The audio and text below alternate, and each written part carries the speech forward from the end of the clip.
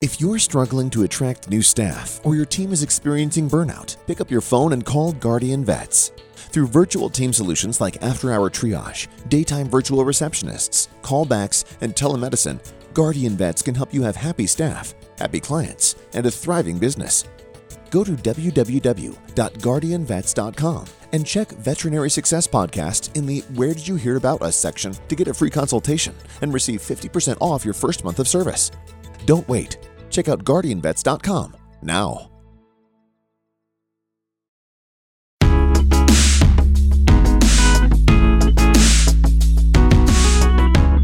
Welcome to the Veterinary Success Podcast. I'm your host, Isaiah Douglas. Before we jump into today's episode, we're going to take a quick break, hear from the sponsor of the show, and we'll be right back.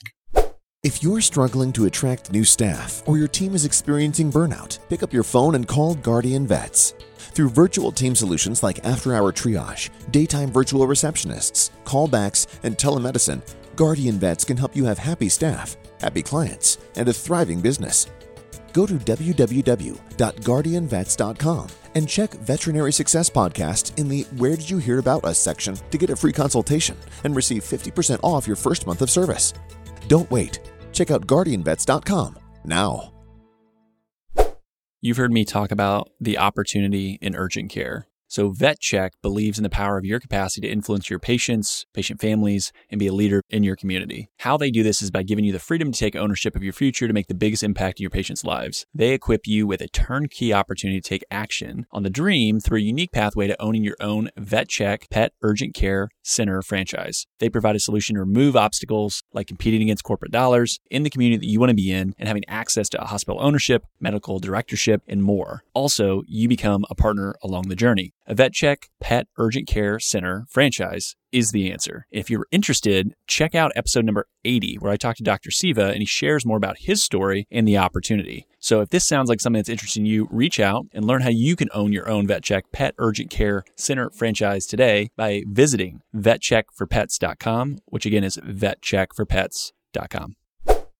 Welcome to the Veterinary Success Podcast. I'm your host, Isaiah Douglas. We are back with another installment of the investing series, which we are going to do a deeper dive into different topics to expand investment knowledge, because that was absolutely something that was expressed that was of interest. And today we're going to talk about bonds.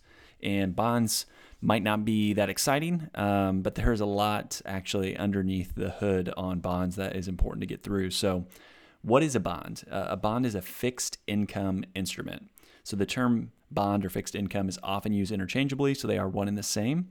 A bond represents a loan made by an investor to a borrower, and typically that is a corporate or government entity. A bond can be thought of as like an IOU between a lender and a borrower that includes the details of the loan and its payments. Bonds are used by companies, municipalities, states, and sovereign governments to finance projects and operations. Great example is municipalities will use it to build roads or water plants or different things like that. And so owners of bonds are debt holders or creditors of the issue. Bond details include the end date when the principal of the loan is due to be paid back to the bond owner, and are usually it will include some sort of terms for variable or fixed interest payments made by the borrower. So let's say we do a 10-year bond for $10,000. I'll pay you 4%. You'd provide me the money for 10 years. I'd pay you $400 per year. Usually they're semi-annually, so it'd be two $200 payments. And then after 10 years, you get your $10,000 back, assuming I did not default or go bankrupt during the period. And we'll talk a little bit more about credit quality here in a bit, but that's kind of the structure. And so it is pretty straightforward in that example, but it can get a little bit more complex. The initial price of most bonds is set at par. So you'll hear, what's the par value? Par value is typically $1,000. The actual market price of a bond depends on a number of different factors, and we'll get into more of this as well. And this is where the complexity can come in, but it's going to be the credit quality of the issuer. So am I the U.S. government or am I Isaiah's repair shop? The length until expiration. So is this a couple years or is this 30 years?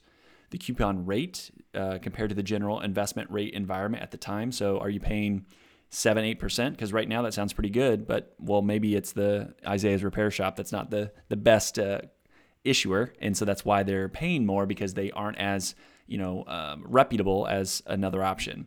The face value of a bond is what will be paid back to the borrower once the bond matures. So the key thing about a bond is you're going to give that money away.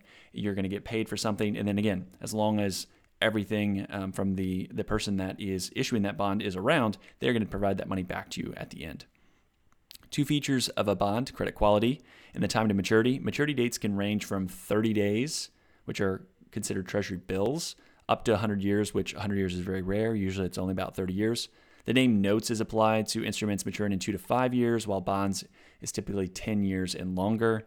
Long bonds, if you ever hear that term, are bonds with maturities greater than 20 years. The principal determinant of a bond's coupon rate is the amount of time to maturity. So if the issuer has a poor credit rating and the risk of default is greater, they have to pay more because they need to attract someone to give them money. Bonds that have a very long maturity date also need to pay a lot more, typically, and we'll talk a little bit about that later on.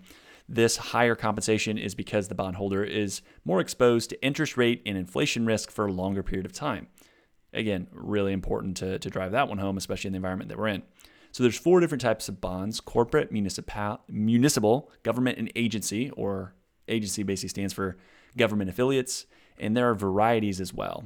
Most, as we mentioned, are going to be fixed or variable, but there's going to be other examples of, like a variable yield might be like the I bonds right now that the government are giving that are linked to CPI inflation to help offset that issue. There are going to be more complexities in bonds. There are things like zero coupon bonds, convertible bonds, which mean you can take debt and then turn it into equity of a company at a certain point in the future or certain things happening, callable and puttable bonds. But again, most fixed income investors are going to see fixed rate debt, and it's going to be corporate, municipal, or government. And that's mostly likely what you've probably owned in the past or do own at the moment. Bonds are much more complex than stocks. There's an old Wall Street saying that when bonds and stocks disagree, the bonds are probably right. And the reason being is with stocks, there's always this like optimism. And with bonds, you know the structure of those deals. So you have to really dive in and do a lot of analysis because your upside is capped, right? The upside is everything goes well and you get paid exactly what you expect to get paid and you get your money back. There's no, hey, they developed this new product or this new thing and all of a sudden the stock takes off, right? So bonds are going to be much more challenging to see any sort of higher return than kind of what you see initially. And there is some nuance there, and we won't necessarily get into all the different nuance pieces, but just to give you an idea, the size of the global bond market is about $400 trillion as compared to the global equity market, which is a mere, right? It's so much smaller, $100 trillion. So the debt market is much, much bigger. Bonds are not considered, bonds that are not considered investment grade, but are not in default, so it means they haven't filed bankruptcy, are called high yield or junk. High yield is a nice term. Junk is probably the real term of what they're called. Again, these are bonds like I talked about before, like the Isaiah's Repair Shop, probably would be a high yield or junk bond offering. And because, hey, for anyone to want to give me money, in that example, they're going to have to be paying significantly more. So what you'll see a lot of times in economic stress is that the high yield bond market or the junk bond market, you might hear, hey, it's blowing out. Well, those yields are skyrocketing, or maybe they're starting to default. That's usually a sign of like economic stress. And so if you go back in time, the great financial crisis, there was in the high yield market, I think like 18% of those issuers went bankrupt. And so that is why, as an investor, if you're going to put your money into high yield, it's like, okay, it's high yield and that's great because you're making more, but there's going to be some reason and rationale for why they're paying more. And typically it is the risk of default or bankruptcy. So bond and bond portfolios will rise and fall as interest rates change. The sensitivity to change in the interest rate environment is called duration. The use of the term duration in this context can be confusing, especially to bond investors, because it does not refer to the length of time the bond has before maturity, but instead the duration of how much the bond's price will rise or fall with a change in interest rates. So example, you've likely heard, hey, interest rates are up. We usually look at what interest rates are for like our bank deposits. So, you think about like a high yield bank savings account right now is paying you next to nothing. Maybe it's a car loan, maybe it's a practice loan, and mortgages obviously is a hot topic. And mortgages a year ago were, somewhere around 3%. Now they're kind of close to 5.5 to 5, which is wild to see the amount of increase in interest rates and what that does. So that's been bad for bonds in this environment. And so let's say that I own a 10-year treasury bond and rates increase by 1%. What is the loss on that investment if we assume a parallel shift in the yield curve, which basically means consistency in all the durations of the bond. So the 1 year to the 30 year, they're all going to change in the same way from that standpoint. So 1% increase, that doesn't seem like a lot, but it is, because if you guessed that a loss on that 10-year treasury bond would be a negative 5.4%, that's the correct answer. That's the return that you would get for that year. And right now, a 10-year treasury bond is paying you 2.875%. You'd still get that income, but the price of the bond will have to become cheaper, as someone could go out and buy another 10-year treasury bond at a higher rate today than what your bond was that you bought it. Because again, the bond price has to adjust because the coupon payment, what is being paid from that bond, will not change. And so put it another way, that negative 5.4% return, that's about 1 3/4 years worth of income, or about 18% of all the coupon payments that you're going to get for 10 years. So ouch, that's super painful, because as a bondholder, there's no new product or changes and the stock's going to rebound and I'm going to buy the dip. Like the bond, like that, it is what it is. It is a fixed contract. So today, most investors are going to own bonds via a mutual fund or an ETF. It's very rare that individuals are buying individually issued bonds. And so a lot of what I've talked about above, you're probably not going to run into that, because you're probably just going to buy some sort of product. And again, if you rewind back to our stock or equity conversation, mutual funds and ETFs, it's literally just the wrapping paper. It's the box that the gift is in, right? So mutual funds and ETFs, they're just the structure, and then they can hold a lot of different things. So for you, if you're going to go out and own a fund that's going to do this for you, A, it probably makes sense, and B, to actually get an individual bond, you'd have to be putting a significant amount of money to do that. I'm going back in time, but my first job in finance was at Merrill Lynch, and the biggest client that we had a good amount of money, I'll put it that way. And they were buying individual bonds still at that time, but it was in allotments of about $500,000 to $1 million per purchase to get good pricing. So just to give you an idea, most people are not going to be doing that. They're going to be buying via mutual funds or ETFs. So it's important to understand what the fund owns, the duration, the credit quality, and the fees. In a world of low rates and muted returns from bonds, bond funds, the fees are going to matter more and more, because that is going to eat into what your total return is. And it's going to be very, very, very unlikely that they're going to give you that historical, 5-ish% return, again, nominal, before you look at inflation, they've done in the past since kind of the Great Depression. Bond math returns are closely aligned with what the coupon payment is during the holding. So if I buy a 10-year bond and it's going to pay me 2.875%, that's likely what I'm going to make over that 10 years. That's the best case scenario, unless interest rates are falling and you can trade it. And, that is a little bit of what usually a mutual fund or an ETF is going to be able to do, is maybe it's going to be actively managed or it's going to be passively managed. So that's another thing to understand with the type of manager or the way that you acquire that bond fund. There's an awesome article that was done by Greg Foss, who he is a Bitcoin advocate, and it has kind of a Bitcoin lens, but it really goes into depth and explains bonds, because he was a 30-plus year bond trader, and he actually worked a lot in high yield, so going back to kind of the risky credit, kind of junk market. And so his experiences are really, really interesting, and he did a series on bonds and Bitcoin. It's a long, good read, but he has a co-writer that basically translates a lot of Greg's technical knowledge into layman's terms. I cannot recommend it enough. And bonds, candidly, are always something I think is even difficult for a lot of advisors to understand, truly understand, and I am no different, right? It takes a long time to grasp it, and candidly, there's always more to learn. So I'm going to pull a couple different quotes and tidbits from Greg's work, just because I think it's important to share it, but I would highly recommend, if you're interested, it's a great read, and it kind of, again, highlights the idea of like what bonds and Bitcoin and how they can kind of be a partner together in different areas. So one thing you might hear is the yield curve, which again is a very financially jargony term, but yield curves generally are upward sloping, implying that when I have a bond that has a longer duration, so 10 years versus a 2-year, that's a higher yield. And so that's going to be referred to as the term structure of interest rates. It makes sense. If I ask to borrow money from you and I say, hey, I will do that for 2 years or 10 years, you would absolutely want to be paid more for 10 years than you would for 2 years. And so that's really what the yield curve is. Interesting enough, when the yield curve inverts, so a 2-year bond pays more than a 10-year bond, that usually is a trigger of an unhealthy economy, and usually a recession is imminent. And we had that happen somewhat recently. In the last 6 times it's happened, there's been a recession. No indicator is perfect. The crystal ball is always broken, but that's usually not a good sign because, again, logic tells you if I'm going to give my money for 2 years or 10 years, at 10 years, I should be getting more money. Often in fixed income land, you'll hear the term risk-free rate. U.S. government bonds have typically been called risk-free benchmarks, and thus the yield curve in the U.S. sets the risk-free rate for all given terms.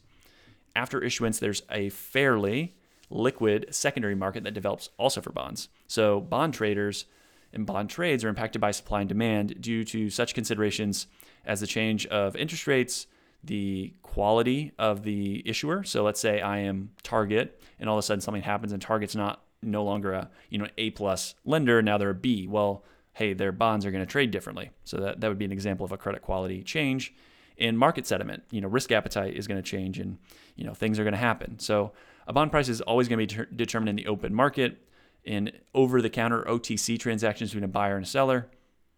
Greg goes into a lot of depth on bond math and the pricing mechanism behind it. It's not hard. He always jokes it's 11th grade math, but the formulas and steps are much easier to be walked through than talked through. So I'll leave that for those that are interested, but it really walks through, like, if this happens, this would be the price, because it is pure mathematics as far as how bonds are priced, which is pretty cool because you can take a very, formula-driven and structure to how those things happen. So there is some method to the madness, right? It's not like you'll see like those old, pits where there's all these traders and things and they're shouting. Like, it's not necessarily like that anymore, right? Like, there's a lot of math and structure to it. So finally, there are 6 risks to bond investing. So let's run through these. So there's price, the risk that the interest rates on the bond will increase the yield and the market requires on all debt contracts, thereby lowering the price of all outstanding bonds. So this is interest rate risks.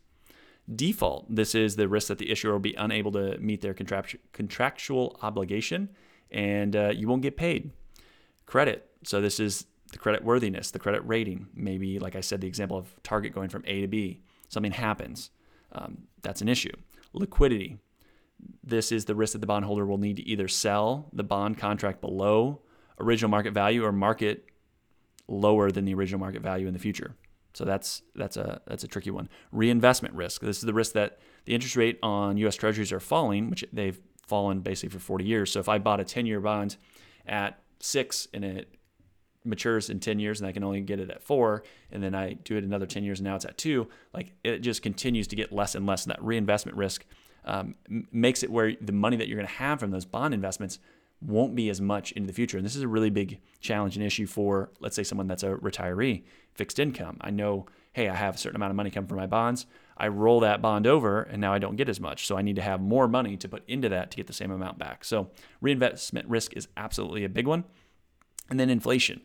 The risk that the yield in the bond does not keep up with the pace of inflation, therefore causing the real yield to be negative despite having a positive nominal yield. So you're always still going to get paid, but you're actually getting paid less and less because it's not going as far as it was in the future. Right now, inflation risk is huge.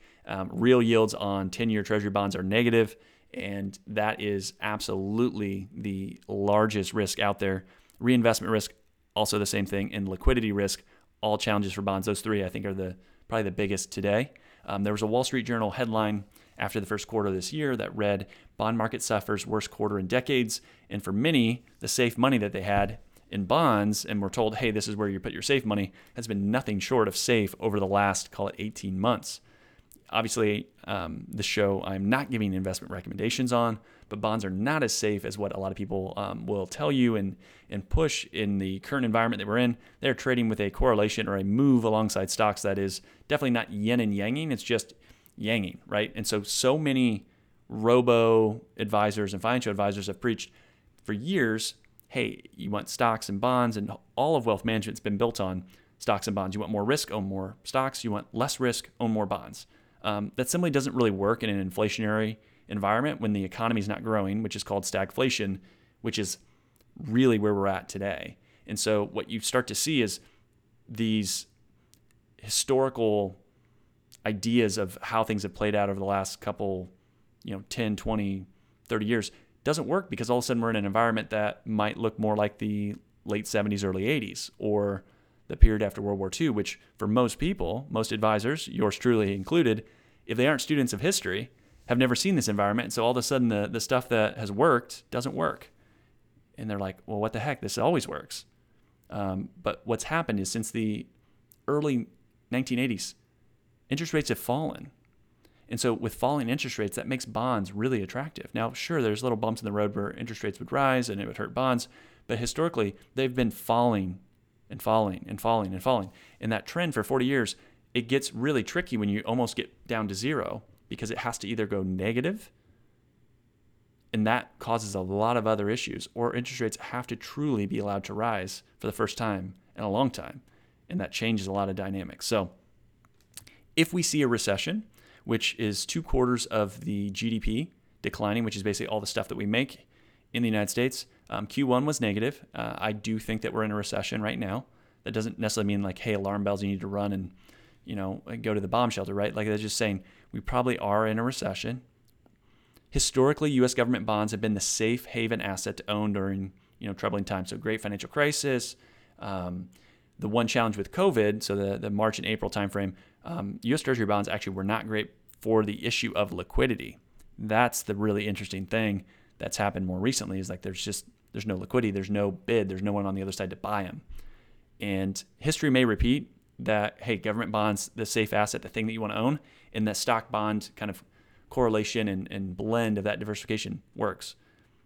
But maybe it's not going to work because there's so much debt held by countries and businesses that have made owning bonds, I think, trickier and trickier than what it's been over the last 40 years. So as always, like if you have someone in your corner, talk to your professional team, understand why and what you own, how things work together, what are the pieces, what are the ingredients, how do they blend, and how do they mesh, and just, have an understanding of, is that the right thing for you at the current time? So let me know what you think. You can email me at Isaiah@theveterinariansuccesspodcast.com, or you can jump into the Facebook group, post questions there, and we will certainly be able to share, links, articles, and information around this topic and many, many more. So thank you so much for joining me. Hopefully this was helpful, and we will be back and talk to you soon. Thanks for listening to today's show. The comments made on today's show should not be taken as investment, tax, or legal advice. All comments are for educational purposes only. You should consult your team before implementing anything. Isaiah Douglas is a partner of Vincere Wealth Management. Isaiah is registered in the state of Indiana, California, Texas. The biggest compliment you can give to this podcast is to share it with a friend. Reviews help the show get found, and Apple Podcasts is the platform that predominantly is how people listen to the show. If you have 3 to 5 minutes, you like the show, please head over to Apple Podcasts, give us an honest rating and review. That'll help more people find the show. For all of today's links and information, head over to veterinariansuccesspodcast.com. There you can subscribe via your favorite podcast platform so you won't miss another episode. Finally, if you'd like more information, insights, and have the ability for your voice to be heard and interact with show guests, join the private Facebook group. You can go to the Veterinarian Success Podcast on Facebook or head over to the veterinariansuccesspodcast.com. Scroll all the way to the bottom where it says about your host and then click on the Facebook icon. That'll bring you into the Facebook group. I'll approve you, you'll be in, and then I'd love to hear your questions, feedback, and anything that you'd like to see added to the show. So with all that, thank you so much for listening. I'll be talking again to you soon.